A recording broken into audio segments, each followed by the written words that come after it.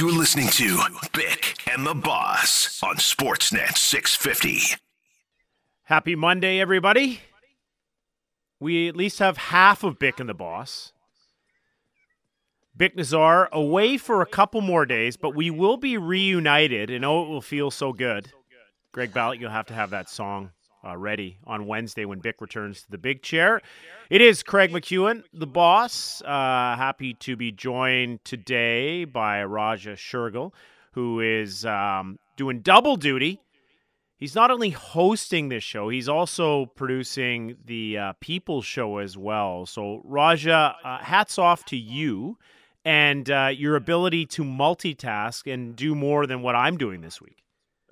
Well, yeah, you've done a lot, C-Mac, and I'm just trying to fill in for Bick the best I can because this is usually what Bick does. Does a great job producing the People Show and does a fantastic job keeping you in check here as well on Bick and the Boss. See, you're talking about filling shoes. That's exactly what you're doing. You have big shoes to fill, but man, we just wouldn't have asked anyone to try to be Bick. Like this is something that I'm not asking Jamie Dodd to be Bick. I'm not asking Josh Elliott Wolf to be Bick. No, Raja, I've tapped you to be Bick. So you're doing what he normally does a Monday to Friday here at Sportsnet 650. So no pressure. Oh, no pressure. I don't feel any pressure. I score under pressure. I thrive under pressure, C-Mac. So, I'm excited to be here back in the 1 o'clock slot. Last week I was here doing it with Randeep, who claimed that he was going to be the boss part of Bick and the Boss. Yeah. But I'm glad to see that you're finally back. Yeah, so am I, actually. Yeah, I'm not so sure how good a boss Randeep would actually be. But we can talk about that and a whole lot more here on Bick and the Boss. Should remind you that the show is brought to you by Avenue Machinery. Give yourself the Avenue advantage and stay under the cap by saving thousands on select Kubota skid steers and excavators. Visit avenuemachinery.ca. Of course, this is a fully interactive program, and you could take part by chiming in on the Dunbar Lumber text inbox, 650-650. Dunbar Lumber, the smart alternative. Visit Dunbar Lumber on Bridge Street in Ladner or Arbutus in Vancouver or online at dunbarlumber.com. Lots going on over the weekend, and we saw a couple wins for the local teams, the Lions and Whitecaps. And probably the biggest news, though, Raja, was the simple fact that there was an offer sheet given over the past few days. The Carolina Hurricanes going full troll. That's what you kids call it on Twitter, right? When you do things like that. Yeah, I believe so. You're trolling someone. And offering up Jesperi Kotkaniemi a 1-year, $6.1 million deal. And listen, this has been a topic of conversation all day long here on Sportsnet 650, your home of the Canucks, how the quotes that were used were identical to the quotes that were given a couple years back when the same thing happened, but in reverse for Sebastian Aho. So right down to bonuses with numbers of jerseys of players. Like this is a little bit nasty, isn't it, Raja, in the simple fact that tit for tat, maybe ownership, Tom Dundon, was waiting for his opportunity to make life miserable for Montreal. And all of a sudden, he throws this their way and says, hey, match it or don't, but I'm going to make your life miserable for at least the next few days. Yeah, he is going to make his life miserable, and obviously a lot of pettiness to doing this offer sheet. But I think when you look at it, and from an NHL storyline point of view, and what we talk about and what a lot of fans talk about, that's the sexy story, right? The fact that there is an offer sheet and the fact that there is a little bit of revenge to this as well. But also at the same time, there are very smart hockey decisions being made by the Carolina Hurricanes as well. And listen, I'm not a big fan of Jesperi Kotkaniemi, but also at the same time, to put an offer sheet in for a 21-year-old player who was just drafted 3rd overall a handful of years ago, who has a lot of upside still, I do think that this is an organization in Carolina that knows that they are on the cusp of winning a Stanley Cup, that they can actually get to that if they do a little bit more in terms of adding players to their roster. And this is a guy that they obviously think could help them get to the next step. And so from that point of view, I like the fact that a team like the Carolina Hurricanes are able to put aside any sort of, bad feelings that the management level of the NHL has towards signing offer sheets and just playing a gentleman's game or having that sort of rules intact. I like the fact that they just say, to hell with that. We're going to do whatever it takes to make our team better. And that's what they do by trying to make an offer sheet for Kotkaniemi. Overpaying. I mean, that's the one thing. And again, you don't make these offer sheets and make them palatable for the team that you're trying to stick it to, especially in the case where, revenge, as they say, is a dish best served cold, or in this occasion on the ice. But bottom line, the Carolina Hurricanes do believe that this would help their team. And you mentioned their window and where they're at. Elliot Friedman was on in the Fan 590 in Toronto. And Elliot was asked, so the offer sheet is made, and what do the Habs do now?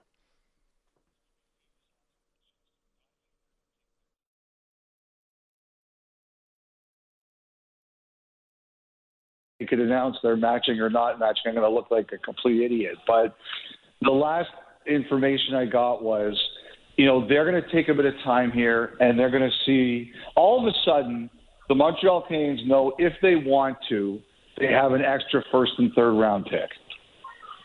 So I think what they're going to do is they're going to shop those picks around and say, look, if we decide we're not going to match, we have these extra picks, what can we do with them? Is there a player we can get that is going to be able to work for us, that we can get for this?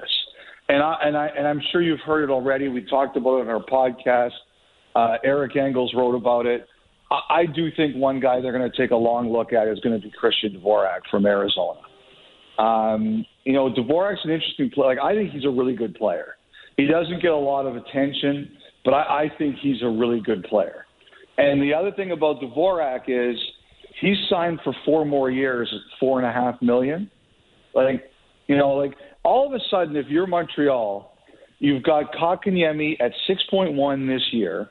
And, some people pointed out that Montreal could take him to something called cut rate arbitration next year, where you can make argue for the salary to be at 85% of the current deal. Well, even if you do that, it's almost $5.2 million. So that from here on in with Kotkaniemi, even if you go to cut rate arbitration or you negotiate a long-term extension with him, it's probably around $5 million now. And Montreal, during this whole situation, they were negotiating with him at, I think, just under $2.5 million. That's what they were looking at. So I think Montreal, Justin, is going to take these picks and they're going to look around the league and they're going to see what they can do. And I think part of this process before they make their decision is there somebody, whether it's Dvorak or someone else, that they can get and say, okay, we like this solution better than Kotkaniemi at this number. And I think that's going to be a big part of Montreal's week. Yeah, and Roger, listen, you have to look at the numbers here. Like I said, the 6.1 offer sheet is too much for Kotkaniemi right now in his progression where he is as a hockey player. Listen, last season he had 5 goals and 15 assists through 56 games. He found himself scratched a couple times in the playoffs. Emerging player, yes, and probably fits into what Carolina wants to do. And they're buying this for the future. But yeah, the Habs, when it comes to this decision, are going to have to look the dollars and cents and see, hey, how much do we really like this guy? How much does he project out for us? Because he's making more money now than Phil Deneau, who is an awfully good hockey player from Montreal, who's obviously moved on. Yeah, and look, from from Carolina's perspective, that's the reason why you give that overpayment in the first place, is because you do believe that Montreal is very unlikely to match the offer sheet. That's the best opportunity that you have to bring him on your roster. And so when you look at it from the Carolina's point of view, especially in the long term, what they're going to have to do next year is renegotiate that number, right? And if he still remains at that 30 to 35 point pace where he's kind of been in and around. I think last year, if he had played a full 82 games, he was going to be just under 30 points, and his career high is 34, then it's pretty reasonable to suspect that he's going to be in and around that point mark. So that number to me CMAC is only at around $3.5 million. So what's going to have to happen is that he is going to have to sign that number back with Carolina the following year if he wants a multi-year deal, or he can just tell Carolina, no, you know what, I'll just accept my qualifying offer and get another $6.1 million, and that way Carolina's a little screwed. But the fact of the matter is the Hurricanes will get him for a little bit of an overpayment this year, but the biggest thing that we're going to have to see is what happens in the following years and what kind of a contract that he does sign, because he does have a little bit of leverage in that he can also hit up the UFA market and see what every team around the NHL is willing to give him. Yeah, and as Elliot Friedman mentioned there, the Montreal side of things, they look at the number, this is where we project him to be out. It's an overpayment right now, as you mentioned, Raja. And as Fried's pointed out, the Habs are going to start shopping these potential picks around. What can we get? Who can we bring in here? So what Montreal does or doesn't do over the next few days is going to be a hot topic of conversation. And earlier this morning on Halford and Brough in the Morning with Joey Kenward and Adam Forsyth, they had Ren Lavoie from TVA on the show. And basically Ren said, hey, you know what the Habs should do? They should punt. If I'm him, I hope the Canadiens are not matching that contract. For many reasons, because if you're making $6 million, you're going to be one of the highest forward salary-wise with the Canadiens. If you're not producing, if he's got like 4 or 5 goals by January 1st, people are going to be on his back. And when people are on somebody's back here in Montreal, it's obviously it's a little bit like in Vancouver, right? It's not nice. It's not something that you want in your career. So he's putting a ton of pressure on himself, which is okay. I mean, who's going to, you're 20 years old. Somebody's offering you $6 million to play next season. For sure you're going to sign. For sure you're going to say yes. There's no reason to say no, okay? But at the same time, let's say the Montreal Canadiens are matching that contract. There's a big difference between playing in Montreal or Vancouver or playing in Carolina. Those two markets are real hockey markets. Carolina is not a real hockey market. But here in Montreal, yeah, I understand the situation. But if things turn sour, it could go downhill. And it could be really tough for the rest of his career. Maybe it's going to be a game changer. Well, Raja, shocking Ren would suggest that the fans or dare I say Twitter would get upset about something like this. And Twitter, of course, was abuzz this weekend with the simple fact that, okay, what do the Canadiens do? Do they match? Do they not match? Or maybe do they offer sheet someone? And the fact of the matter is there's a couple of good hockey players here in Vancouver right now still looking for deals. And if you go full nuclear and you decide that you want to look at someone like Elias Pettersson, perhaps, I'm of the opinion that that's a reach and a stretch. Because as we've seen here a little bit, Raja, the simple fact of the matter is when you offer sheet someone, you just open yourself up to some retaliation down the road. Well, exactly. And that's what's happened here, essentially, right? But look, if you're going to look at the players here in Vancouver, and most notably Elias Pettersson, if you're going to say that Montreal is going to try and do something like that with the Vancouver Canucks, you got to understand, why do offer sheets really happen in the first place? A lot of these things happen because of the fact that teams are in a tough situation cap-wise, and the ownership group or the management group or whatever it is are also in a little bit of a bind financially as well. And that's kind of why the Montreal Canadiens were able to go and give the offer sheet to Sebastian Aho a couple of years ago, because we knew that how tight financially Tom Dundon and those Carolina Hurricanes were, especially at that time. And that's why Dundon was really, took that offer sheet personally. And that's kind of what we're seeing now play out as well, a part of that. So with the Vancouver Canucks, yeah, the cap uncertainty is definitely a real thing in Vancouver, but at the same time, Jim Benning has mentioned that he is going to go out and match any offer sheet. So whatever that number is for the Vancouver Canucks, whatever that number is for Pettersson, the Canucks are going to do whatever it takes to make space. So I don't think that it's a situation where Vancouver is necessarily worried about an offer sheet. And because of their relaxed, I guess, demeanor in this situation, to me, that makes it unlikely because you need to be able to put pressure on a team. And sure, the Canucks might have to move some players around, move some money around to make it work. But at the end of the day, I don't see a situation where it's that much pressure on the Canucks. If that does come down, they'll just figure out a way to match it. Yeah, and history tells us that, for the majority of the time, people do match these offers. And as Elliot Friedman so aptly pointed out on The Fan earlier today in Toronto as well, he said that this tit for tat, where you offer sheet one of our guys and we offer sheet yours back, it maybe right away or maybe in a few years, has been going on for quite some time. Yeah, I've seen people speculate that this is going to put more of a chill. I don't buy that really. We've seen this in the past where teams did this to each other.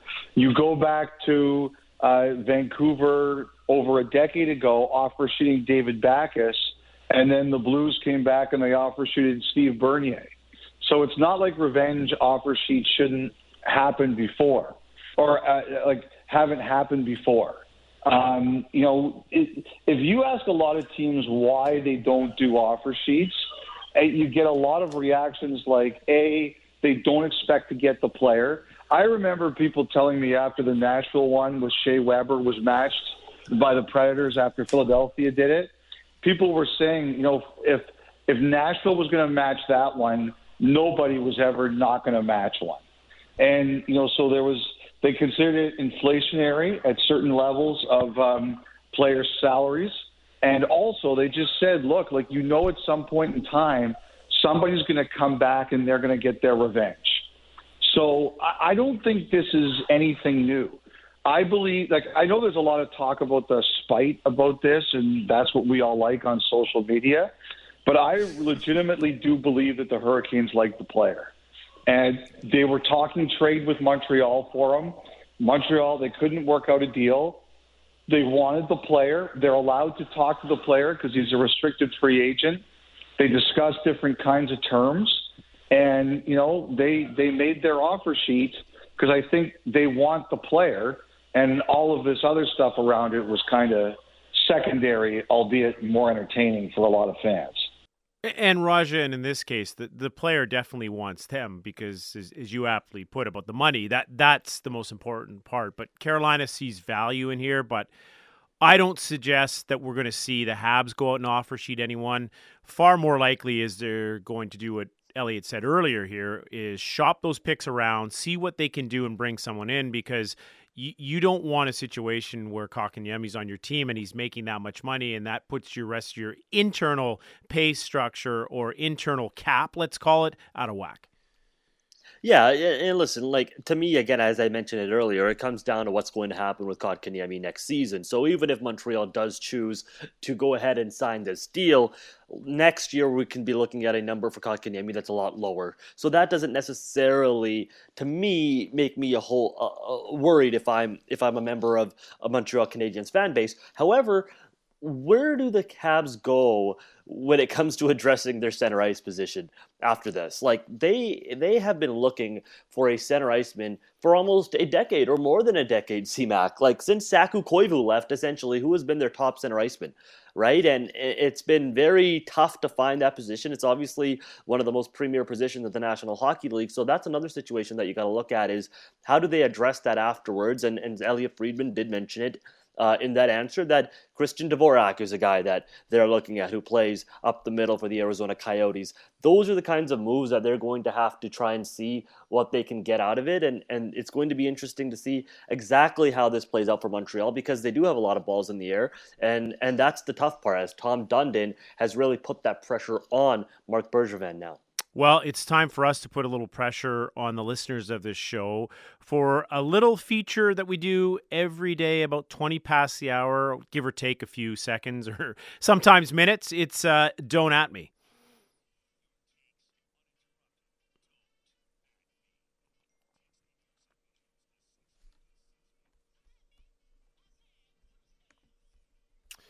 Raja, don't at me. There is no way that Pettersson's getting an offer sheet from Montreal or anyone for that matter. Yeah. Listen, Here's the other part of this argument, C-Mac. Pettersson has to accept the offer sheet. I think people Yes. kind of forget that part, right? It's even if Montreal or any other team wants to do that, the player still has to sign the deal. And Pettersson's going to get his money. He's going to get his money by the Vancouver Canucks. He's going to get his money by any team. So there's not necessarily any, risk factor there. Pettersson knows that he's going to get paid, and I think that he would like to stay in Vancouver if I had to guess.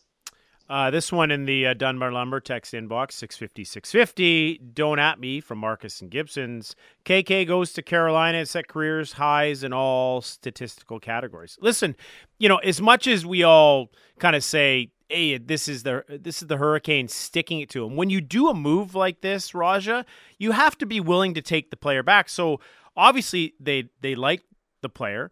Obviously, the player likes them, or he wouldn't have signed the offer sheet. So, bottom line, it appears that they believe that there's bigger and better things to come for Kotkaniemi.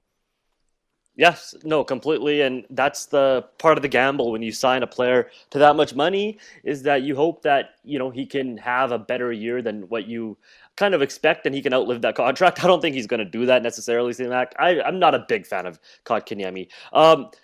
Just going off that text, can I also say one thing? No, you can't say one thing. This is talk radio. What do you think? Yes, you can say one thing. Come on, Raja. Don't at me. Can we stop calling him KK?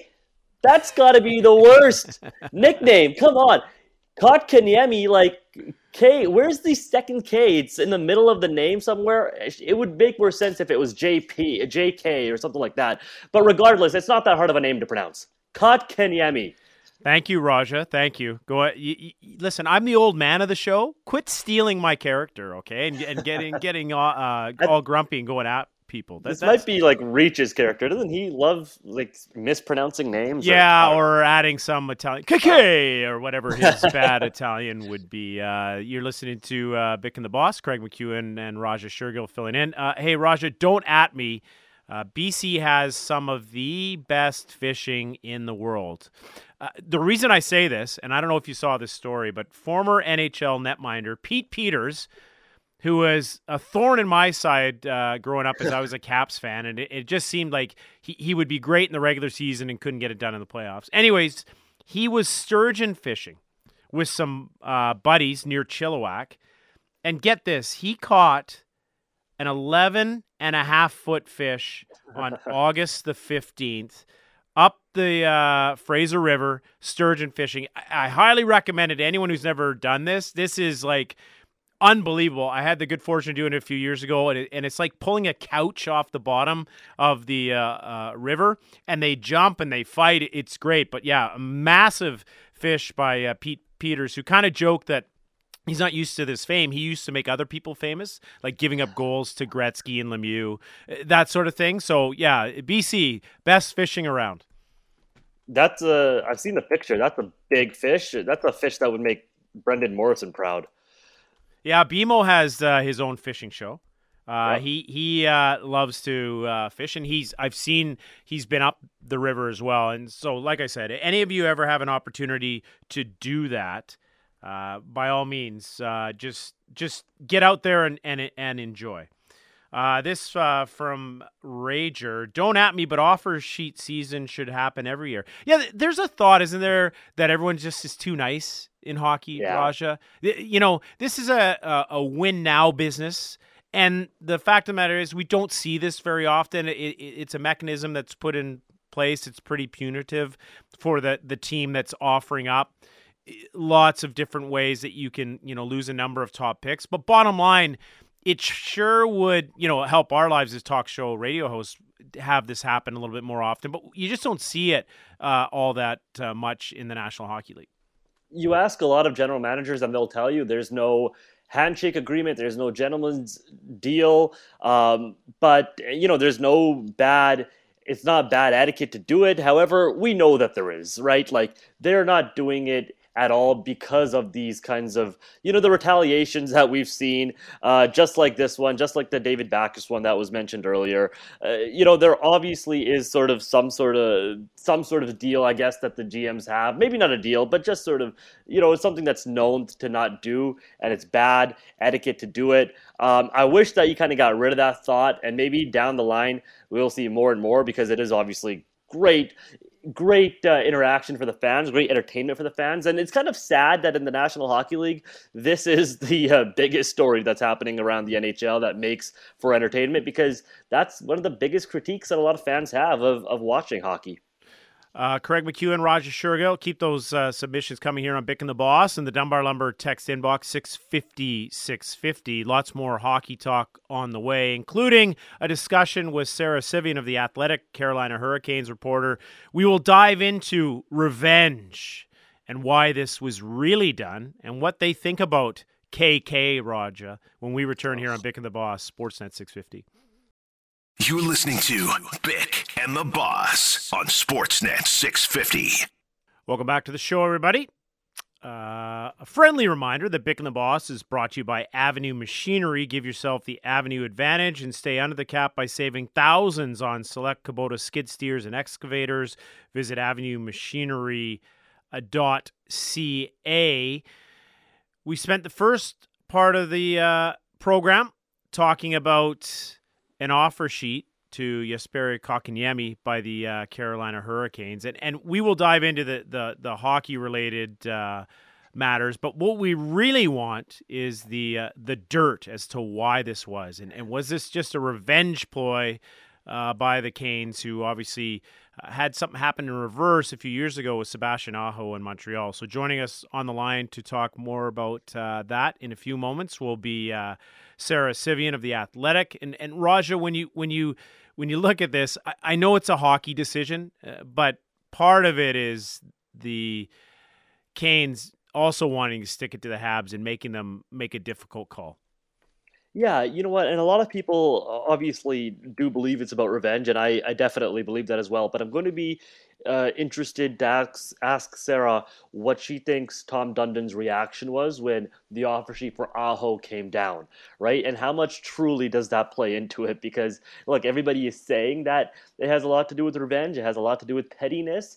And, and that's, in my eyes, that's true, but it'll be good to sort of get it from somebody who's very close to Tom Dundon and the Carolina Hurricanes organization as well. Listen, a couple years in the making, and you don't just look to do things for revenge, because you have to be willing and wanting and able to take the player. Like, you just couldn't throw an offer at anyone for that matter. But in this case, when you look at it and you go, I'm the Carolina Hurricanes, we see something in this player, Kotkaniemi, and that we want to get him here, or at least stick it to Montreal. Sarah now is on the line.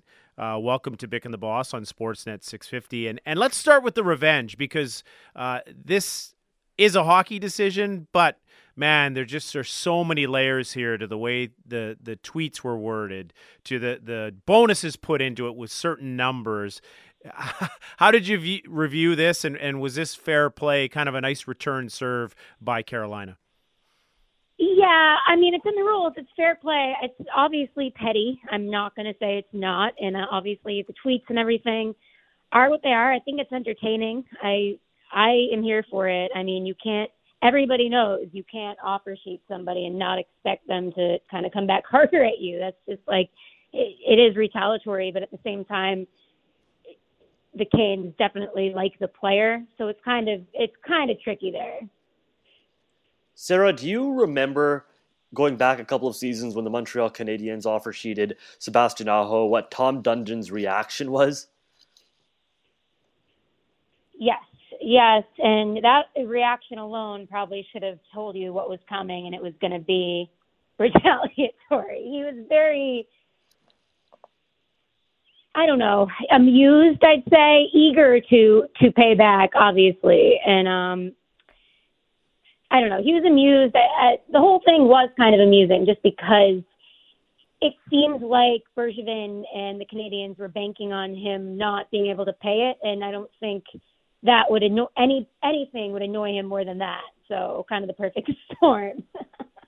Sarah Civian from The Athletic joining us, Carolina Hurricanes reporter. And you mentioned that there was a thought at the time that he maybe didn't want to spend that type of money. But when you have to wait a couple of years to do something, the Canes took their shot. But this is more than just that. I mean, yes, the pettiness of some of the tweets is great theater for all of us in talk radio and who yourself write and cover the hockey team. But bottom line, they do see value in this hockey player. Obviously having to overpay a little bit, but the future is definitely bright in the Canes' minds, isn't it, for Jesperi Kotkaniemi? Yeah, I think he has a lot of potential if you actually get past the whole offer sheet and if he signs if the Canadians don't match it, I feel like he could fit in nicely on this team. It's kind of like a high octane offense, and I feel like there was definitely a bit of falling out with the Canadians, and he kind of fell out of their favor where he's not in the lineup for some of the games, and the way that his development was not botched, but kind of could have been handled better. And I feel like a fresh start will give him what he needs to be the player that he can be. Sarah, because if Montreal chooses not to accept this deal or match the offer sheet, then a first-round pick and a third-round pick goes towards the Habs. But when you do give up that much compensation from Carolina's point of view, do you kind of have to give him a multi-year deal next year despite the numbers that he puts up? Yeah, I mean, if the Canes have taught us anything, it's that you don't have to do anything that traditionally should maybe happen. But I mean, if he does well, I mean, even regardless, I guess like there's probably a wink and nod agreement there that they'd sign him for less money than this original deal here.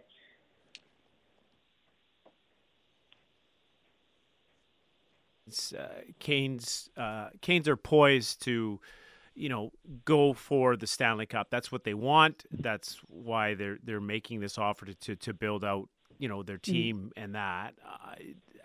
How will he fit in? You said into the high octane, but is this something that they are missing, or are they again targeting because he's in Montreal? But you look at what that player brings. Kotkaniemi, his stats obviously aren't blowing you away right now, but with what Rod Brind'Amour can do with development and all that sort of stuff, what does he add, and why is he such a good fit here? The Canes need top six scoring from a winger, and I think that's where it's actually interesting. I feel like, and they've done this with Martin Necas, they've done it with Sebastian Aho his first few years. I think maybe putting him on the wing could give him a really good chance to kind of channel some of what Necas is doing, actually, and he's provided the Canes with a lot of scoring that, they didn't know if it was going to pan out or not. But I think maybe throwing him on the wing and maybe next to Trocheck and seeing what happens, and also kind of phasing Stahl out in the center there if he ends up getting a longer term deal. He could fit in nicely there eventually, I think. So there's a few options, and I think the Canes will probably look at all of them.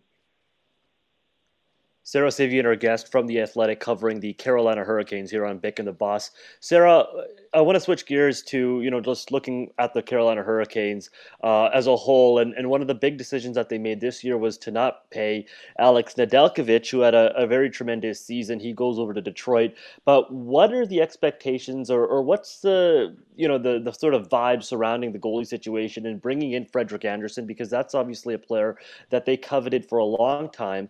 And then also at the same time passing up on a goaltender who seemed to have such a bright future ahead of him.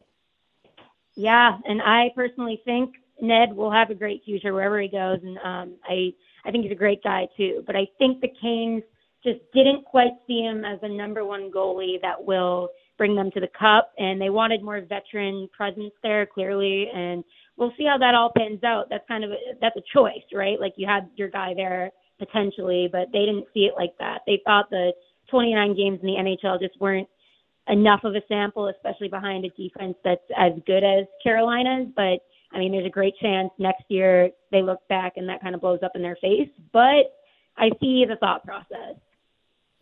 Sarah, you see in Carolina that Dougie Hamilton is now gone. Probably one of those guys that fans either loved or maybe they didn't like all that much. But you talk about the defense and how sound they are. you're not going to replace him, but what do you see on the back end for the Canes now that Hamilton has moved along, and what they can do here this season as hopefully hockey gets back to normal and we get to see all teams play each other, not just in one division? Yeah, it's a lot of guys on one-year deals. It's kind of like a totally new team. There's like 14 new signings on this team right now. So one person can't replace Dougie, that's for sure. But maybe a few can, like a committee. I don't know. And we'll see. Like, it's very hard to evaluate just because it's so many new faces. And it's kind of like, it begs the question, why did you do so much when you already had a team that was right up there with kind of the Lightning? And I feel like that you didn't need to make so many changes, and it's a high risk, like the more changes you make. But at the same time, I mean, they could be great. I like Cole. I like Bear. I mean, D'Angelo is good on the ice. Obviously, there's off-ice questions there, but they're all pretty cheap. So I guess that's the direction the Canes were going in. And that's sort of where I was going to ask you, who I was going to ask you about next, Tony DeAngelo. They bring in him to this blue line who obviously, as you mentioned, has off-ice issues. But is that like, what was the conversations like with DeAngelo and his camp with Tom Dundon before bringing him in? And how do they expect that he can fit into this locker room despite any sort of issues that he may have had with the Rangers? Yeah, he actually credited Dundon for being somebody who actually seemed excited about signing him when maybe the other GMs and owners of teams kind of weren't. But I guess Dundon just kind of told him, listen, this is your last chance. Be on your best behavior or you're done. One mistake and you're done. So I'm sure he understands that he can't be engaging in any funny business anymore. And we'll see what happens. But that's basically the conversation. I mean, I asked Tony what he's done to kind of prove that he's changed, and there wasn't that much of an answer, to be honest. But I guess actions speak louder than words, and we'll just have to see. We will have to see. Sarah, thanks so much for doing it. Really appreciate your time. I'm sure you've been inundated with requests after this offer sheet, so we do appreciate you stopping by. Anything for my friends in Vancouver. Awesome. Yes, and maybe we might see you in Vancouver this year. Who knows? Dare to dream. I can only dream. Yeah, thanks so much, guys. Thanks, Sarah. Appreciate it. Have a great day. That's Sarah Civian from The Athletic joining us here on Bick and the Boss, Sportsnet 650. Craig McEwen and Raja Shurgill. And Raja, make no bones about it. Tom Dundon was waiting to enact his revenge, and he picks his spot and overpays in a lot of ways, but that's what you do when you make an offer sheet to put the pressure on the other side. No, exactly, right? That's what offer sheets are supposed to be. That's what I think fans in the National Hockey League want to see more of, want to see more off-ice trades and free agencies and star players on the move, but also this is a part of it as well, right? Making a much more entertaining offseason. And look, it's not the most entertaining of things necessarily, especially in comparison to other sports leagues around North America. However, look, it's still something that has got all of us interested and all of us excited again for the National Hockey League season and to see what exactly is going to play out. And this could also have a domino effect with other player movement, what the Habs could potentially be doing with the first and the third round picks coming their way if they don't match the offer sheet. So all in all, it's obviously a great thing for the National Hockey League for this to happen. And getting more rivalries, it's not going to obviously cause the players to make any sort of difference, but having more storylines to talk about throughout the season is always going to be fun. Yeah, and you mentioned trades and movement and what the Habs will do next. There some suggestions, and again, I don't know how this could happen or would happen, that perhaps now if they don't match, that maybe Jack Eichel could be someone that Montreal's looking at. And listen, the Eichel situation has been one that, in my opinion, extremely difficult to navigate for a number of different reasons. One, the asking price by the Sabres, I mean, they want a futures deal. And it's hard to do that without taking some salary back, but they're looking at a top prospect or two plus high picks. Eichel changes his agent. Maybe that kickstarts thing.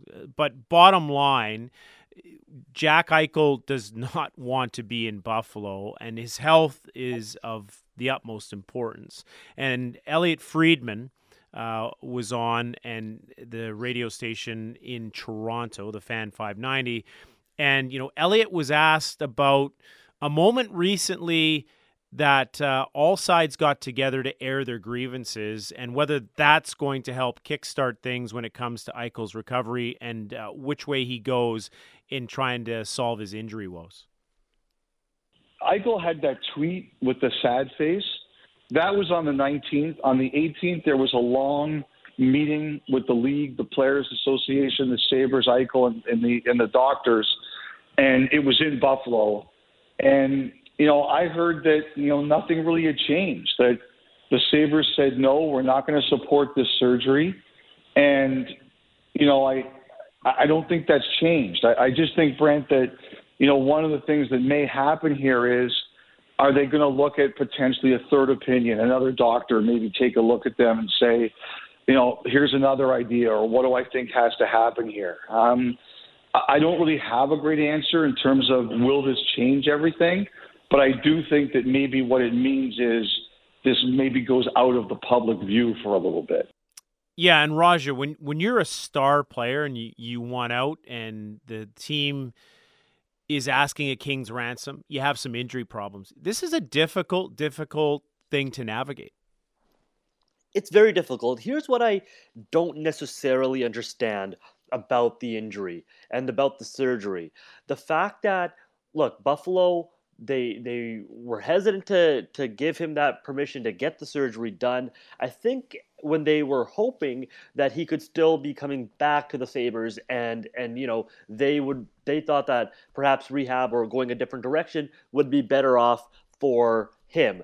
But with the Sabres not doing the surgery now, what it seems to be doing is just bringing down the asking price and bringing down that trade price for a Jack Eichel, because now whatever team brings him on, they're going to have to be without him probably for at least a handful of weeks, maybe months into the season, because we're already in September almost, CMAC. The season is just about a month away. So whatever team's acquiring Jack Eichel, they're going to be missing him for a handful of games, and that to me is going to bring down the price, or at least the teams are hoping it would bring down the price a little bit. So it seems as if it would be a situation that the Buffalo Sabres would actually would benefit from if they were to grant him the surgery. But again, it's such a weird situation. You don't know how other teams view this situation either.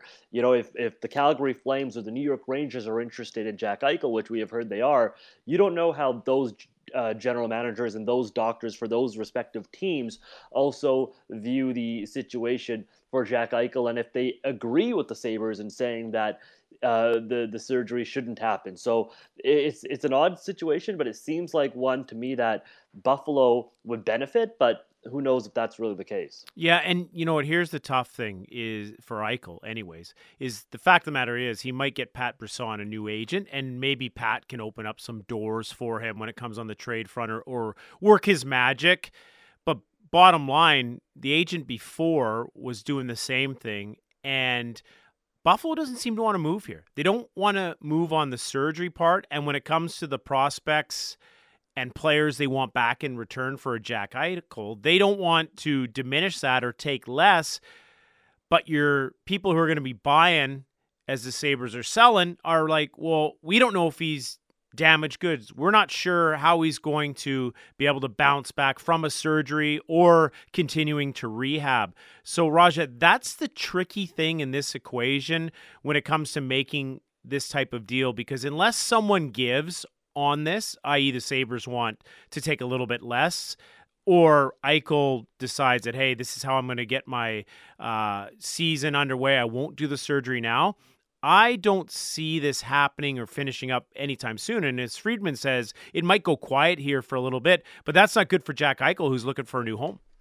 That's not good, and that's not good for hockey fans to be without a star player in the NHL next season. It's not good for, it's a no-win situation for everybody, C-Mac, because as a hockey fan, I want to see Jack Eichel playing in the National Hockey League, whether it's for the Buffalo Sabres or whether it's for any other team, because he's a star player, and the NHL needs more of that, and to have one potentially be the storyline of the season because of, this negative of a situation and because of how poorly it's been handled for the past number of months, that's tough to see, and nobody wants to see that. Everybody would have hoped that, we were talking about Jack Eichel with a fresh start, with an opportunity with whatever team he went to that was, on the up and had real playoff aspirations, and Jack Eichel would finally get to play in the postseason. And those are the kinds of conversations that I think a lot of people were looking forward to, because ultimately that's what you want out of star players. And to have it go as far as it has in September, with training camp getting underway, probably in about 2 or 3 weeks from now, it's a very negative situation, not only for Buffalo, but I think NHL fans as a whole kind of lose out as well. The complexity of everything is really difficult to navigate the best of times. When the window's closing, you're right, bang on. I would suggest this. March 13th, there's talk that there could be a Heritage Classic game between the Leafs and Sabres in Hamilton.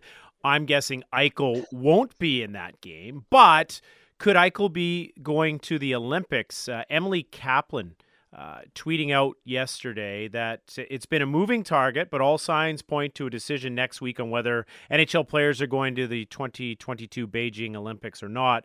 Sources I've talked to, that's Kaplan, suggest an agreement between the NHL, NHLPA, IHF, Olympic Committee is close, just down to some final items. Are they going to the Olympics, Raja? I think the National Hockey League players will be in the Olympics. It'll be great. Finally get to, as much as the World Cup of Hockey, I was a fan of watching it and watching the countries go at it in NHL-sized drinks with NHL rules.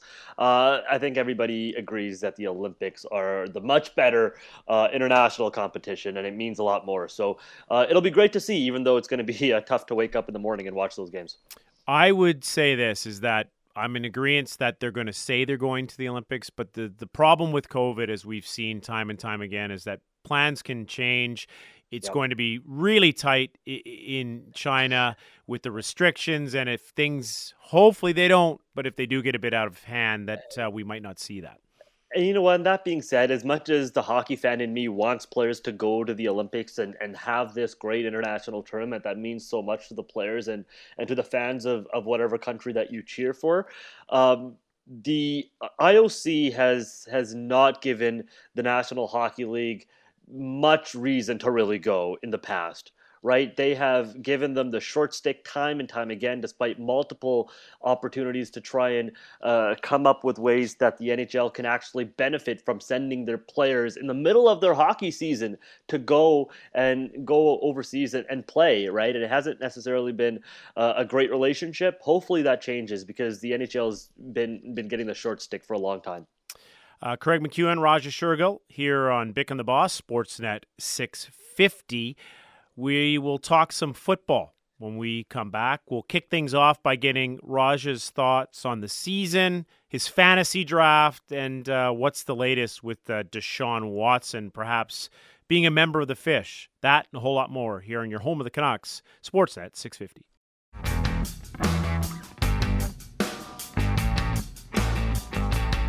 Now back to Bick and the Boss on the official home of the Canucks. Tiki Pete comes out of the box and puts the puck into the back of the net. Sportsnet 650. Craig McEwen, Raja Shergill here on Bick and the Boss. Getting ready to talk some football. Raja, are you ready for some football? A Monday night party. I will not sing that song for you, but it's getting close, bud. It's getting close. Apparently you had your fantasy draft. How did you do?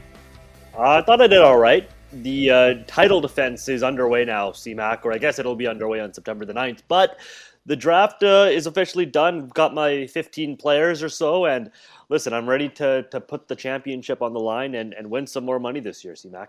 Yeah, so when you look at it, and we saw a number of injuries this weekend, Irv Smith going out, J.K. Dobbins, and we'll dive into the Ravens and all that in a few minutes. But drafting now, are you at all worried that someone might pull a hammy here coming up in training camp and you might lose someone else? A little worried. But you know what? Like, I think I don't.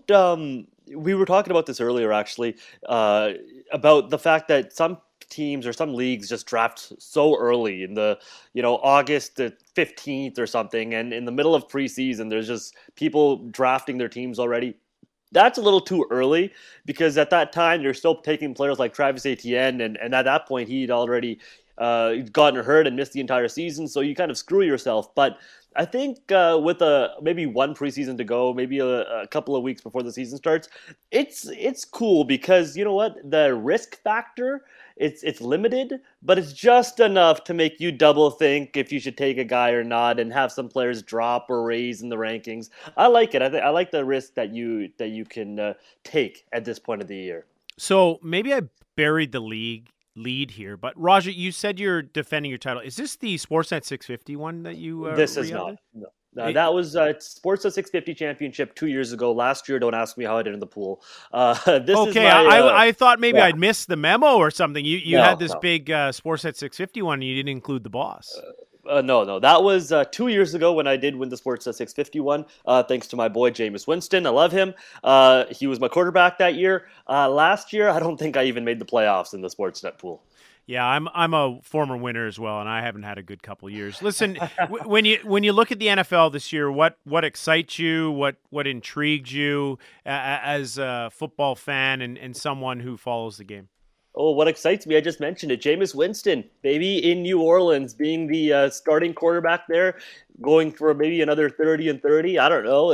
There's never a dull moment when Jameis Winston is on the field. So I love watching Winston play. And listen, the offense situation with the Saints isn't great. No Michael Thomas for a little while. They'll have Marquez Callaway, Traquan Smith, I guess, and obviously Alvin Kamara. But what really excites me is Jameis Winston. And look, that's a team with the Saints that have had Super Bowl aspirations for the last couple of years. Maybe they're not there anymore because Drew Brees is no longer there. But it's still going to be an interesting year, and I'm excited to see how Jameis is able to take the reins as the starting quarterback after sitting out last year and learning a little bit from Drew Brees. Yeah, beating out Taysom Hill. Not surprising in my books. And we should mention that the Saints now are going to practice in Dallas because they've been displaced by Hurricane Ida. Yep. Let's hope the damage down there, even though this was a Category 4 and Katrina was a Category 3, that the damage isn't as bad as it was. And our thoughts go to the people in New Orleans and also in the state of Mississippi as well with that going through there. Some of the talk over the weekend, Raja, as we stay on the quarterback train, was the fact that, Deshaun Watson could be moved. There's so many layers here to Watson and his story, with 20 or so women accusing him of some things that, happened during massages that make this a very difficult thing to navigate. And if you're looking at a trade, how do you get someone like that who has all this hanging over his head? But the word on the street is Randeep Janda's Dolphins. They're not Ricci's Dolphins anymore. He dumped them for the Seahawks. But the Dolphins are apparently interested in Deshaun, but Coach Brian Flores said that they want players of high character on their football team. And they haven't confirmed or denied reports that they're looking at this situation with Deshaun possibly coming that way. But you would have to think if there is a trade done here that it would involve Tua. And Dom Constantino from The Score had a few words to say about the Dolphins quarterback situation, not in regards to Watson, because, again, I think this is all hot air until the legal ramifications and problems are ironed out. But bottom line, Dom had this to say about Tua, the Dolphins, and their offense and where they're headed with this young quarterback.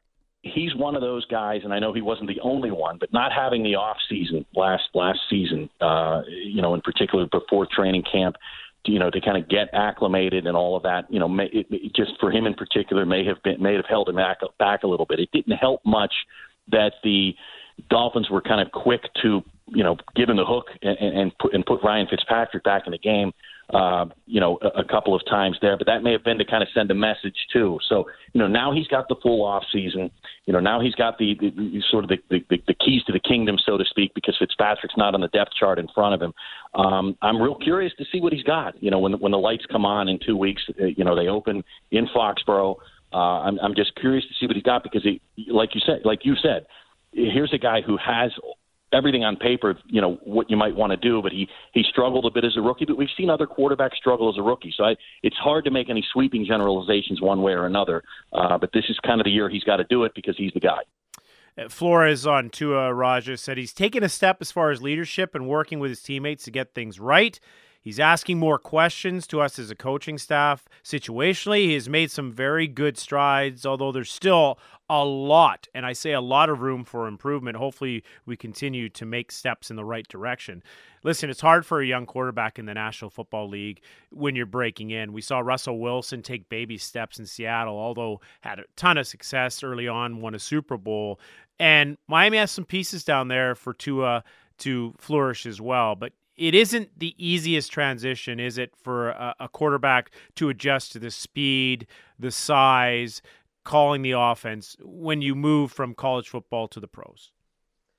No, exactly. And now it's a tough situation for Tua because I think that when I've seen him, he's played decently well this season. And Brian Flores has said, to your point, that he needs to still improve, but he's been confident in how he's played as well. And he's confident that Tua Tagovailoa can have a bounce-back season. I wouldn't even call it a bounce-back season necessarily, but just necessarily grow and progress and get better from his rookie campaign last year.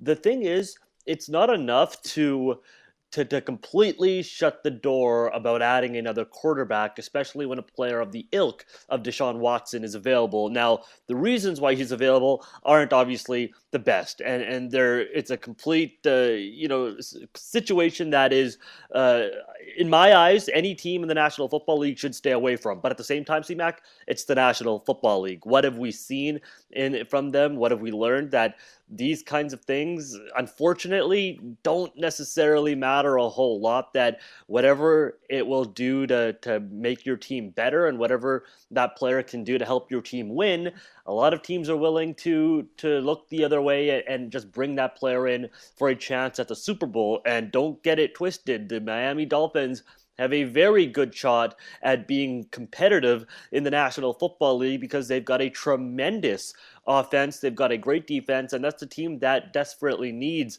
a quarterback like a Tua Tagovailoa to play how he was expected to play prior to him coming to the NFL, and how we've seen Deshaun Watson play before with the Houston Texans. So it's an awkward situation because of the fact that you don't necessarily know exactly what you're going to get from Tua. There is hope that he can progress. There is hope that he can adjust to the speed of the NFL. But at the same time, there's been plays being made that are also make you question if he is ready and if he's going to be able to take that next step this upcoming season. Yeah, and they're in an awfully tough division as well, the Dolphins, and Tua does need to take a step in order for them to flourish. As mentioned, some injuries, big ones in the weekend here in the National Football League, and sorry for all of you who took J.K. Dobbins, someone I really liked to take a step this season in his second year with the Ravens, although, Lamar does most of the running anyways. But John Harbaugh asked, by some people, like, why was he playing in the preseason finale? But Harbaugh has emphasized that that's what they do. That's their mentality. Listen, they had an incredible winning streak in exhibition play. Not that they were trying to win games, but they want to get their guys ready. And he tore his left ACL and his left knee on the 9th play of the game. Dobbins did. And Harbaugh was asked, what would he say to fans who wonder, why was Dobbins even in the game? He basically said, hey, it's a fair conversation. He noted that Dobbins had only played 23 plays with a total of 10 touches in the 3 preseason games to date.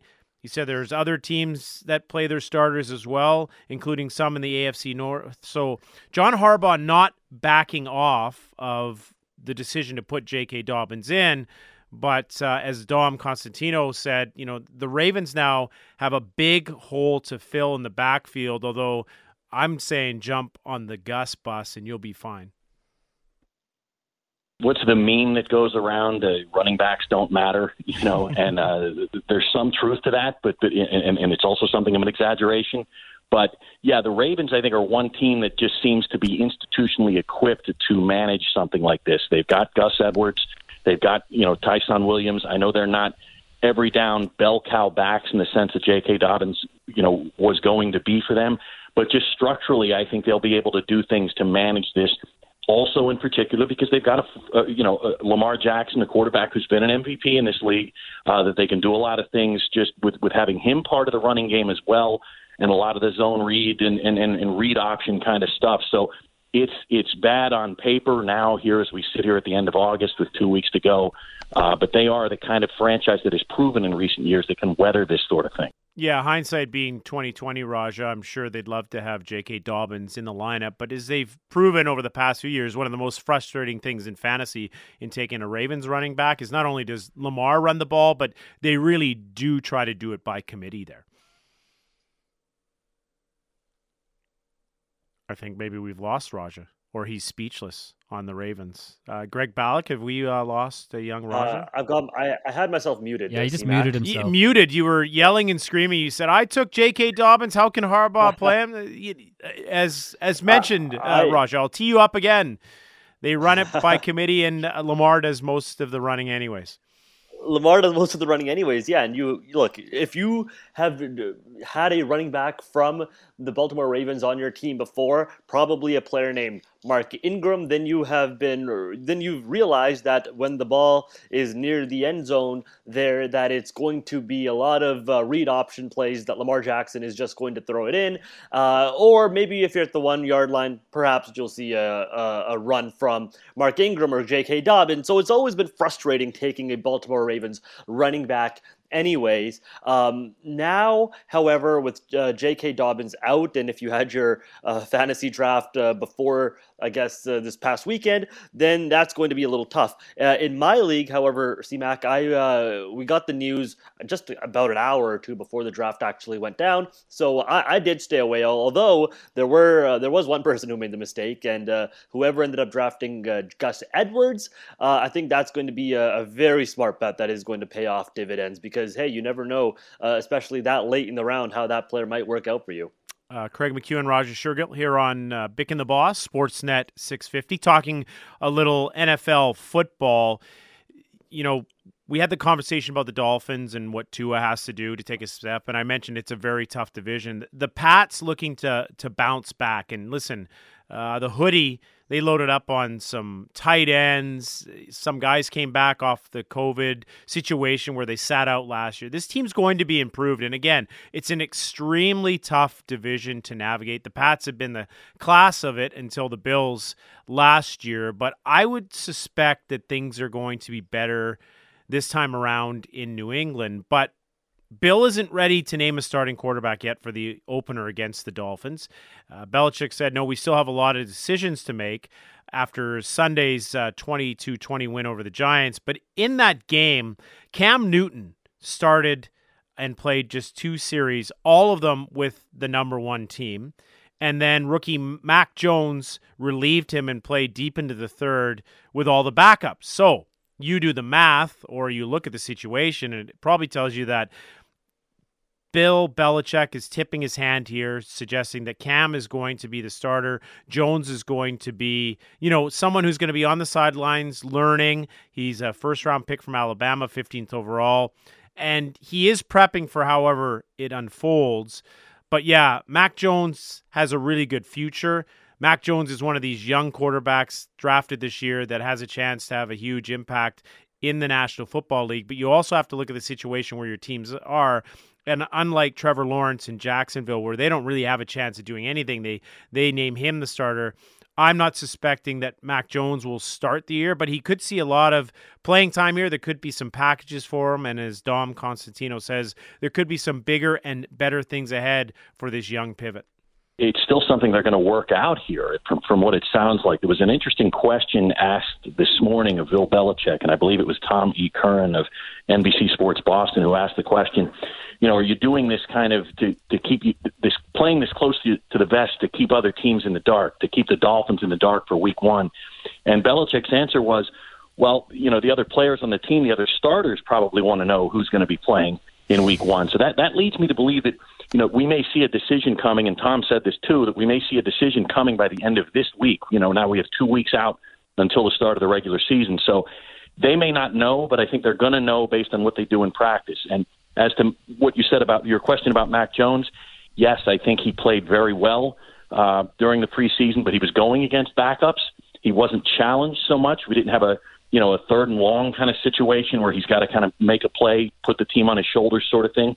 Perhaps that's the kind of thing the Patriots work out in practice this week. And, I would expect that perhaps by the end of this week, with a week to go, that Belichick makes a decision one way or another. But he's not revealing much, that's for sure. Yeah, bet on the hoodie going with Cam Newton, the veteran. Raja, as I mentioned, there's lots of young quarterbacks this year. And I look at it, whether it's Lawrence, Trey Lance, guys are battling. Some are going to get the job. Some are going to be relievers.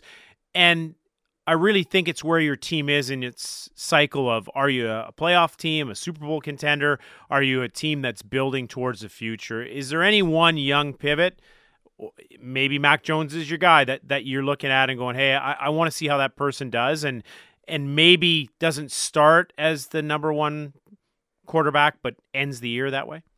Yeah, I'm looking at the Windy City. It's got to be Chicago. It's got to be Justin Fields, right? That's the player that you look at and say that the Bears definitely need to go with Justin Fields as their starting quarterback under center, because of the fact that who's the alternative? Andy Dalton? Are we really going the with red Andy rifle? Dalton? The red rifle, buddy. The red rifle. Here's the thing: you finally get away from Mitch Trubisky, and that experiment was a colossal failure. And now you're going to go with somebody who is pretty much, perhaps he's better than perhaps Andy Dalton's better than Mitch Trubisky, but at the same time, you know what you've got in Andy Dalton. Right, he was the backup last year for the Dallas Cowboys. I ended up playing a lot because of the Dak Prescott injury. But at the same time, you have this new player who has resurged the offense from what you've seen, at least in preseason, from Justin Fields. And you've got a great offense, a team with a great offense with Allen Robinson, and you have David Montgomery. I like their O-line, definitely needs some work, but it's a quarterback in Fields who can run, and he's very mobile as well. That's the guy who I want to see and how he can play with this Chicago Bears team and really, rejuvenate that franchise, hopefully. But at the same time, C-Mac, we've seen it before. We've seen it with the team that I cheer for in Los Angeles with the Chargers, and Justin Herbert not getting the start right away, with Tyrod Taylor getting the start in the beginning. Tua last year with Ryan Fitzpatrick getting a number of starts as well. And look, we're going to see more and more of it. Mac Jones is another situation. Trey Lance, perhaps, where Jimmy G is going to start over. A lot of these rookie quarterbacks don't get the starts, but eventually it's probably going to happen with Justin Fields. I can imagine it happening with Trey Lance, that these guys are going to take over the starting role and very soon, never relinquish it again. Andy Dalton saying today that he's embracing the opportunity he's got in Chicago and not too concerned about Justin Fields. I'm focused on me and what I can do, helping this offense, helping this team, he said. So I'm looking forward to week one. Yeah, the Bears are going to have the red rifle under center, it appears, when they visit the Rams on September 12th. Fields will be the backup. Not a huge stunner here, but you're right, Raja, that Fields is the guy that I look at that could very soon, very quickly take things over, because he was Nagy's pick. He was the one that they wanted to go out and get. He's the one they went after and moved on. I look at the quarterback situation in Chicago. They've been screaming for a QB since Vince McMahon that they need to get behind, and Justin Fields is that quarterback, in my opinion. So we've talked about the fact that Randeep likes the Dolphins, and we've talked about the fact that Reach dumped the Dolphins for the Seahawks. But Sat Shah on the People Show coming up here later this afternoon on Sportsnet 650 with Dan Riccio and Randeep Janda. So if Sat's listening right now, I don't want him to feel left out. I want to tee up the Browns, and the Browns to me are one of those teams that, hey, they are the one that you go, oh, it's their year, and then they disappoint you. And Sats had disappointment after disappointment after disappointment after disappointment, and shall I say another disappointment. But last year, perhaps they exercised some demons. And Dom, again, our NFL insider here, without actually having him on the phone, this is great recycling of content here on Bick and the Boss. Dom Costantino talked about the Browns and where they're at and why teams should fear Cleveland this coming year. Yeah, that's one of the things with Cleveland, but they did take that big step forward in a sense last year by not only making the playoffs but going into Pittsburgh, where they have struggled now for 20 years, since they came back as an organization and really laid one on the Steelers and handed one to them in the playoffs there, and then had the Chiefs on the brink there for a bit in the following round. But you're right, they're a very complete team. They invested significantly in the defense, particularly that defensive backfield this offseason. So, with guys like Troy Hill, John Johnson, and they drafted Greg Newsome there in the first round. So they, Baker Mayfield is really maybe the key or the fulcrum for what the Browns are. Is he a quarterback that can elevate this team? He's kind of been the phrase gets used too often, a system guy, who's been able to do a lot of the things that Kevin Stefanski has wanted him to do, but can he elevate them? And, he's got a contract he's playing for here, a little bit here because he still hasn't signed his extension. So, all of that factors into what Cleveland can be, but they have the potential really to take this another step forward. But I thought they broke through a little bit last season. Yeah, I agree with that. They did break through last year, Raja, but Dom's right. It's Baker. Can Baker cook? We talked about Russ cooking last year, and do Bakers cook or do they just bake? I don't know. But Baker Mayfield is the one person to me that has to be the key for the Browns moving forward. And yeah, he's a systems guy, but don't forget, we've seen Trent Dilfer win a Super Bowl. We've seen Peyton Manning take one in Denver where he had like the worst performance ever as a quarterback. If you have a good defense, which the Browns do, and they've got some guys on offense, Nick Chubb, Odell Beckham, Jarvis Landry, but in my opinion, Raja, it falls to what Baker can or cannot do. It does fall on Baker, but at the same time, I don't think Baker needs to go out and be this, tremendous guy that everybody was hoping he would be, this superstar quarterback that could take this team by storm and just take the league by storm and be a top 5 guy in the National Football League. I don't think he necessarily needs to do that. I just think he needs to play a very, relaxed game, a game that he has kind of shown that he was able to do last year, perhaps a little bit better, but let that defense be able to do their job, and when you have the ball on offense, be able to sort of, lead that offense by giving the ball a lot to Nick Chubb, handing it also off to Kareem Hunt, who they're going to use very well, who's going to use a lot as well in the passing game, and try and just, be the best version of himself. He doesn't need to be a superstar quarterback next year. I just think he needs to rely on what he's done and try and be a better perhaps reader of plays, because that's been his struggles, right? He hasn't been able to look for passes other than his first option. I think if he can sort of try and slow down the game a little bit for himself, that's all it's going to be for Baker, because at this point you kind of know what you have with him, and if it can be consistent throughout the entire year, I think the Cleveland Browns are in a pretty good spot. Sat, Cleveland Browns are in a good spot. Raja, you can book it. He said it right there. We're going to hold you to that, Raja. We'll also hold Barclay Parnetta, the Giants general manager, to the fire. Just kidding, Barclay. We'll talk some more hockey when we return here on Bick and the Boss on Sportsnet 650. Joining us now is the GM of the Giants, Barclay Parnetta. And Barclay, we're going to talk about the Giants training camp just around the corner, opening up, exciting times. Hopefully, everything's more normal this year. But let's start with the offer sheet and the nastiness and the revenge in Carolina and the Habs. Like, could you ever see, I know there's no offer sheets in the WHL, but people wouldn't be that spiteful in junior hockey, would they? It's quite fascinating theater, isn't it? Well, first off, I'm fired up with the Greta Van Fleet intro there. I'm ready to go here. But that's Greg Ballack behind the glass there, making sure. Good job, buddy. No, that it is interesting. Look, it's a dog-eat-dog world out there. You don't see it that often, but I think that when you're in competition like that, they say there's unwritten rules. Well, you know what? The rules are to make your team better, and you got to do what you think is best for your team, right?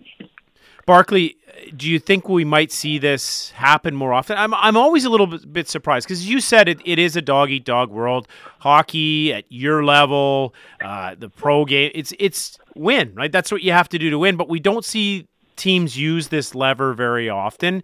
And is it because they're worried for this tit-for-tat kind of thing that's happened here in Carolina where Aho gets an offer sheet? Well, now we go to Kotkaniemi. We give him too much money than what he's worth right at this moment, projecting out the future. But are you surprised we don't see more of this in the National Hockey League, considering how competitive and every team is trying to do its best to win a Stanley Cup?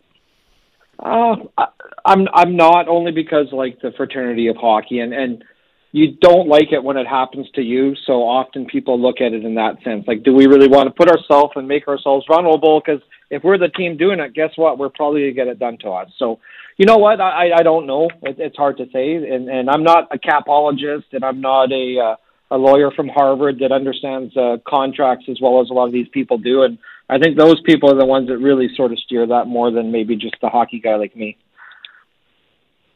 Barclay, the Vancouver Giants get some business done earlier in this offseason by getting contracts done with Keith McCambridge, the associate coach. When you just look at your roster this year from the coaching staff perspective, how do you view it, and how does it feel when you look around the NHL? And there was an article out a couple of days ago saying that the coaching staff in Vancouver for the Giants is one of the best in the entire WHL. Yeah, actually, it was. I think it was the Hockey News or Sports Illustrated. They ranked the top 5 development programs in sort of every league in North America, and the Vancouver Giants finished 3rd in that, which is, it's really a testament to the ownership and the quality of the people that go through the organization, and it really starts with the coaches who are molding the minds of these young players. Obviously, Keith McCambridge is way overqualified to be here as an associate coach. We've got a coach who's on Team Canada World Junior Team staff, and to have players to help them understand what it's going to take to get there, and to have a guy that's been there as a head coach in the AHL, so these guys know it's for real. Like when Keith says something, he lived it. So what he's saying isn't what he thinks it's going to be, it's actually what it is. And I think that's an advantage, and it certainly helps us in developing kids and recruiting. Barclay Parnetta joining us here on Bick and the Boss, GM of the Vancouver Giants. I talked about maybe some normalcy this year for your hockey team, which we can all hope in the world that we get there. But your coaching staff, your players did one heck of a job last year in a very difficult and trying situation where you go to a bubble for, I don't know, I was talking to Dan O'Connor. He said it was like 6 months. 61 days. Yeah, 61 days. Maybe not 6 months, but Dan said, you guys did a great job of working with your players and having activities and all that. But how difficult was that from the organization's standpoint of keeping everyone focused on the prize, keeping them in line? Because you got to remember that some of these guys, and I use this term knucklehead affectionately, they're young kids and all that, but that must have been so difficult. And how much better are you as a club and an organization for your players to have gone through that? Well, I mean, a lot of questions there. I think that first off, like the initial euphoria of getting in there and getting playing finally, and lucky enough to play, and the government allowing us to play, we're so excited. And I really don't think we saw any negative sort of impact until maybe, 8 weeks in, 7 or 8 weeks, where you kind of hit the hump where, okay, it's the same thing every day. The meal rotation's going, and we were limited. We were only in the hotel or the rink across the street, or we went to Kelowna there. I think we ended up going 4 times or 6 times. So it was challenging, but it was funny because when it all ended, everybody was sad. Like there was a point in time where you could have said to anybody, "Are you ready to go home?" They would have been, "Yeah." But then when it actually happened, everybody wanted to stay because it really was good. And our staff did a great job. I mean, I was in there for the whole 61 days with the crew, and it was I don't want to say it was easy, but it was easier than people might think, in the sense that we had a really good setup. We had a great facility to practice, good hotel, really good food, and we actually had a lot of fun together. It was kind of like having a 61-day sleepover when you were a kid. That's one way of putting it. Raja? Barkley, some news being made here in Abbotsford with the Abbotsford Canucks signing a couple of members of the Vancouver Giants and Alex Kanek-Leeper, the captain, and Tristan Nielsen as well. What can fans, I guess, of the Abbotsford Canucks and people that are going to be watching the American Hockey League here in Vancouver or here in the Lower Mainland expect from those two young kids? Well, I think obviously they both bring different dynamics in both different positions. Tristan is a pretty exciting player. He can sort of electrify things at times. He's a really solid kid, a durable guy. He never missed a game. The only game he missed for the Vancouver Giants was a game he was suspended for, and he throws his body out there like anybody else. Like he's hard. He hits and he takes hits, and he really is a durable player. And like I said, I think he has more upside offensively than people give him credit for, and his speed obviously is something that will even stand out at that level. And Alex Kanek-Leeper is just the competitive nature that he has and the edge he brings.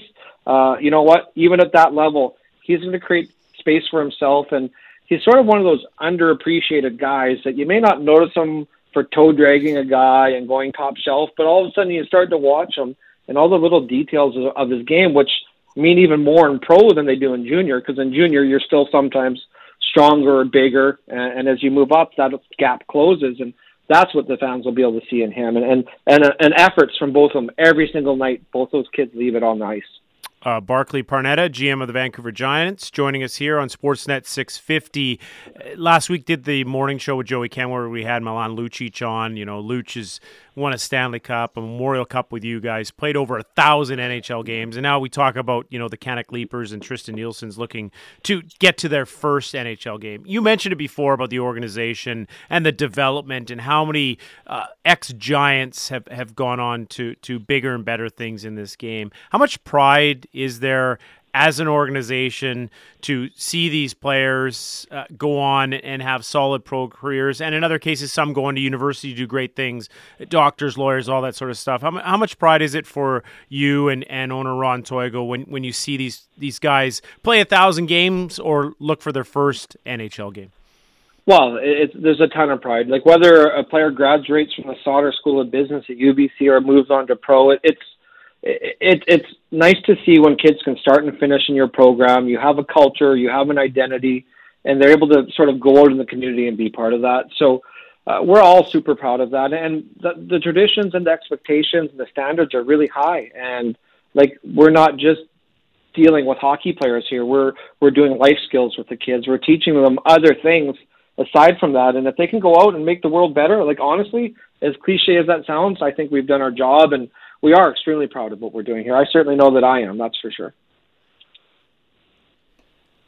Barclay, Barclay, when you look at C-Mac, when you look at the roster upcoming for your franchise and even the past season, Zach Ostapchuk, another player that gets drafted into the National Hockey League, and there's a handful of others as well. The experience that your team brings this year, how can you just speak to that and how this team is really using that experience from the bubble last season into this upcoming year? Well, I mean, we have a lot of guys that sort of bonded, and we had some typically kids that wouldn't have been on our team last year because their age, like the Mazden Leslie, wouldn't have been. He would have only maybe played 5 games if it was a typical season. I think he ended up playing 19, and certainly the adjustment for some of these younger guys will be a little bit easier, but they also don't realize that the bubble season was a little different. There's no travel. The grind wasn't there of riding the bus to Prince George and playing a game and then coming back a day later and playing somewhere else. So there will be a little adjustment. I think the group as a whole learned who each other were and they believed in each other. I think that group of kids that comes here mixed in with a new group of kids would be a really good mix, because I think that, again, expectations from Michael Dick are high. Keith McCambridge are high for these players, and they want to make them accountable. But right away, when you've got the majority of the group that understand what you're doing, everybody else just kind of falls in line. Barclay, training camp opening up this weekend. Normal as normal can be, exhibition. Walk us through what lies ahead for your club over the next weeks to come before the start of the regular season. Well, I mean, I'll be honest, we've been meeting with the staff here, and the biggest thing I'm telling our group is we need to be prepared for anything.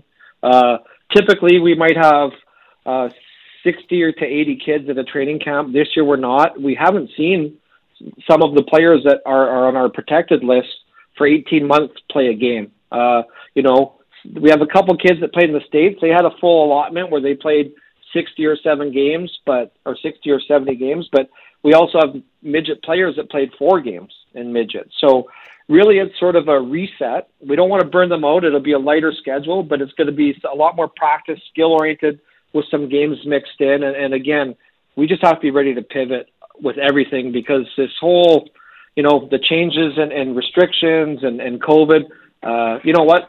They're challenging at times, but again, as long as we stay positive, deal with what we have, and we are going to face changes. That's the biggest thing. Nobody really knows exactly what it's going to look like, but we just have to do our best to make sure we stay on track and we stay healthy and we keep playing. Barclay, thanks for doing this. Best of luck with the preseason and the regular season coming up. Really appreciate the time and insight, and hoping that you're going to prepare for everything, but everything could be maybe a little more normal this year for you. Well, even our training camp schedule, it's subject to change, and I think you're going to see that phrase will become pretty common with things, just in the event to be prepared. But you know what, you guys, I missed being on there. If it's been a while, I appreciate coming on. And I think, Bo, I know that you guys mentioned Joey Kenward there. I think there might be a Bo and Byron interview coming up with Joey Kenward soon, if I hear from my sources are correct. Great. Good tease. We need to get you in the host chair. Well done. All right, guys. Thanks, Barclay. Appreciate it. Take care. Barclay Parnetta there, spilling the beans. Apparently, Raja, Bowen Byram might be joining Joey Kenward and Adam Forsyth this week, so that'll be must-listen to radio. And it's nice to hear the Giants. It's not the norm that we're used to, but here's an organization like, all junior hockey teams, like all pro hockey teams, struggled through the pandemic for the past couple of years, and nice to hear that they're on the road to getting things back to where they could or should be, assuming it's not subject to change. Exactly. Lots of hockey that we could be watching in person across British Columbia, right, C-Mac? Here in the Fraser Valley, you've got the Abbotsford Canucks, you've got the Vancouver Canucks downtown, and then the Vancouver Giants as well. So we'll be able to watch a lot of hockey, hopefully in person, as normal circumstances as possible. That's great to see, and also can confirm that Bowen Byram's name is in the producer chat that we have here on Sportsnet 650. Well, yeah, and you would know that, because after this show is over, the People Show coming up at the top of the clock, you'll be producing that one. I won't get you to tease who's coming on there. We'll save that for a moment. But before we stop talking here on a Monday, let's get into some baseball a little bit. The Jays winning 2 of 3 on the weekend, and now they face the worst team in all of baseball, the Orioles. And they get a little bit of a boost here, Raja. It looks like George Springer is activated, is going to DH for them. We'll also bring Greg Balk into the conversation because he knows more about baseball than all of us combined, you and I, Raja. But with Springer coming back, the Jays' playoff hopes, diminishing quite a bit over this recent slide they've had. But hey, you win a couple against the Tigers, and now, hey, if you can sweep the O's, who knows what happens. Greg, your thoughts on where the Jays are and how big of a boost it will be for Springer to come back? Well, Springer coming back, it's time to go win the World Series, right? Isn't that how it works? Now, nice. Look at you going out on a limb. Every Mariners fan just flick the channel right now to the next one. But yes, it's a big boost. Obviously, with the stretch that they're in, it hasn't been fun to watch. I don't think any Jays fan has enjoyed the last month of the season. It's been frustrating on so many levels because they're in most games, but they just find a way to lose. And you look at their run differential, they're still triple digits in the positives, which is unbelievable for a team as out of it as they are. I still think there's a minute chance. I think it's about 5% according to the stat websites, but it's just going to be nice to see Springer back in the lineup. And if they are going to make the playoffs, it's with Springer in the lineup. Yeah, totally agree. And Raja, the bats have gone a little silent, which is kind of funny because for most of the year it was the pitching that was the problem, especially the bullpen. But the offense isn't clicking as it once was, but maybe facing the lowly O's will be the tonic to get them jump-started and get a miracle run going here. We'll hope so, because the great part about watching them all season long was how dynamic that offense truly was, and how exciting it was to watch everybody get to the plate and just hit home runs on home runs. And now CMAC, they're sitting 5.5 games back, I believe, and it's going to be tough. But to get the O's in a handful of games now coming up, it's great, because look, they have some tough matchups after this series, right? Oakland is up next, and then they've got the Yankees as well. So it's going to be a tough in the next couple of weeks, but it's also going to make for a very interesting, a very entertaining end to the baseball season here. And Ballack, really, when you look at it, 5.5 out of the wild card. I think the M's are 4.5. The A's are in between. The number seems okay. That's difficult, but it's more to the fact that they have a couple teams ahead of them. If there's just one team or none and they were trying to chase down someone, it's better. But when you have to jump over multiple teams to get to the postseason, that's where it becomes really tricky, because you can't count on both those teams ahead of you losing at the same time. It just gets frustrating, confounding, and also very tough to make up ground in that situation. Yeah, I think the Rays, you can pretty much sign that off. They're not going to catch them, but they do play the Yankees coming up, and the Jays actually have a really easy schedule for the latter part of this season. And I don't think a lot of people realize that going into it, but you're right. They play the Orioles coming up. There's a lot of opportunities to make up some ground, but they've dug such a hole. I really don't know if they have it in them to get out of this hole that they're in, because like you said, you got to jump on the shoulders of 2-3 other teams to get over the top. So hopefully they make it interesting. Hopefully they make it worthwhile, because I think as a baseball fan and as a Jays fan for the last while, you just want exciting baseball towards the end of the season. I think they can still provide that, but the chances of them actually making it are pretty slim. Yeah, but they still do have a chance. And in looking back at it, I was super pumped when they came out of that first homestand. They won a number of games. They looked like they had turned the corner. And bottom line, Raja, they come out of Toronto and head to the West Coast and really stumble in Anaheim and the Seattle trip, where there weren't the usual amount of Blue Jay fans down there because the border was closed to drive anyways. You could only fly in. That was really their undoing. It put them in the wrong direction and has been the catalyst for the slump that they've currently are on. No, completely. And you know what? It would have been great. I remember a couple of weeks ago when they were in Seattle, it would have been so amazing to go down there and actually watch some baseball. I was looking forward to it. I remember in July talking about the possibility of that happening. It never ended up happening. But you're right. Since then, it's kind of been a little bit of a downward spiral for Toronto. But you hope that, as Greg mentioned, that you have some entertaining baseball down the stretch here. And again, that could start off today in the next hour or so as they take on this Orioles team. Well, in the next few minutes, not an hour, in the next few minutes, the People's Show returns as the boys are back from holiday, minus their producer, Bick, because that's why, Raja, you're doing his job, both here on the air and producing. Doing a great job filling his shoes, by the way. What do we got coming up with Dan, Sat, and Randeep?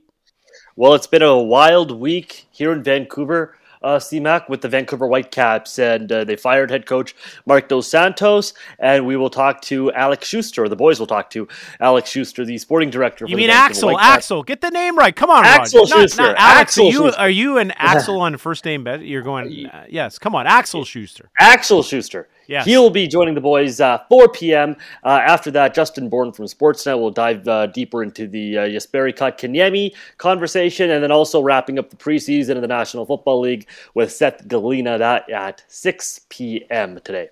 I am shocked that Riccio wants to talk soccer. That just blows me away. I didn't think he liked the sport. No, I hadn't even heard he was a fan. That's why he was butchering all those names, right? And some guy named Cristiano Ronaldo apparently is now off of Juventus, and he was, having takes about that. I don't know. Reach didn't like Ronaldo in Juventus, so he's probably happy to see him go back to United. Exactly, he is. He's very excited, and I'm sure that we're not going to get a shortage of him talking about Ronaldo, and obviously with the Whitecaps as well. So a lot of soccer talk, I would assume, is coming up on the People's Show. Yeah, and hockey and some football. It's a smorgasbord of sports talk by three of the best in the business, Dan, Sat, and Randeep. That's a wrap for Bick and the Boss here on a Monday on Sportsnet 650. We thank you all for listening. Hey, Raja and I will be back tomorrow. Raja doing double duty again. So please do tune in tomorrow between 1 and 3 p.m. Next up, The People Show. Dan Satinrat Deep here on Sportsnet 650.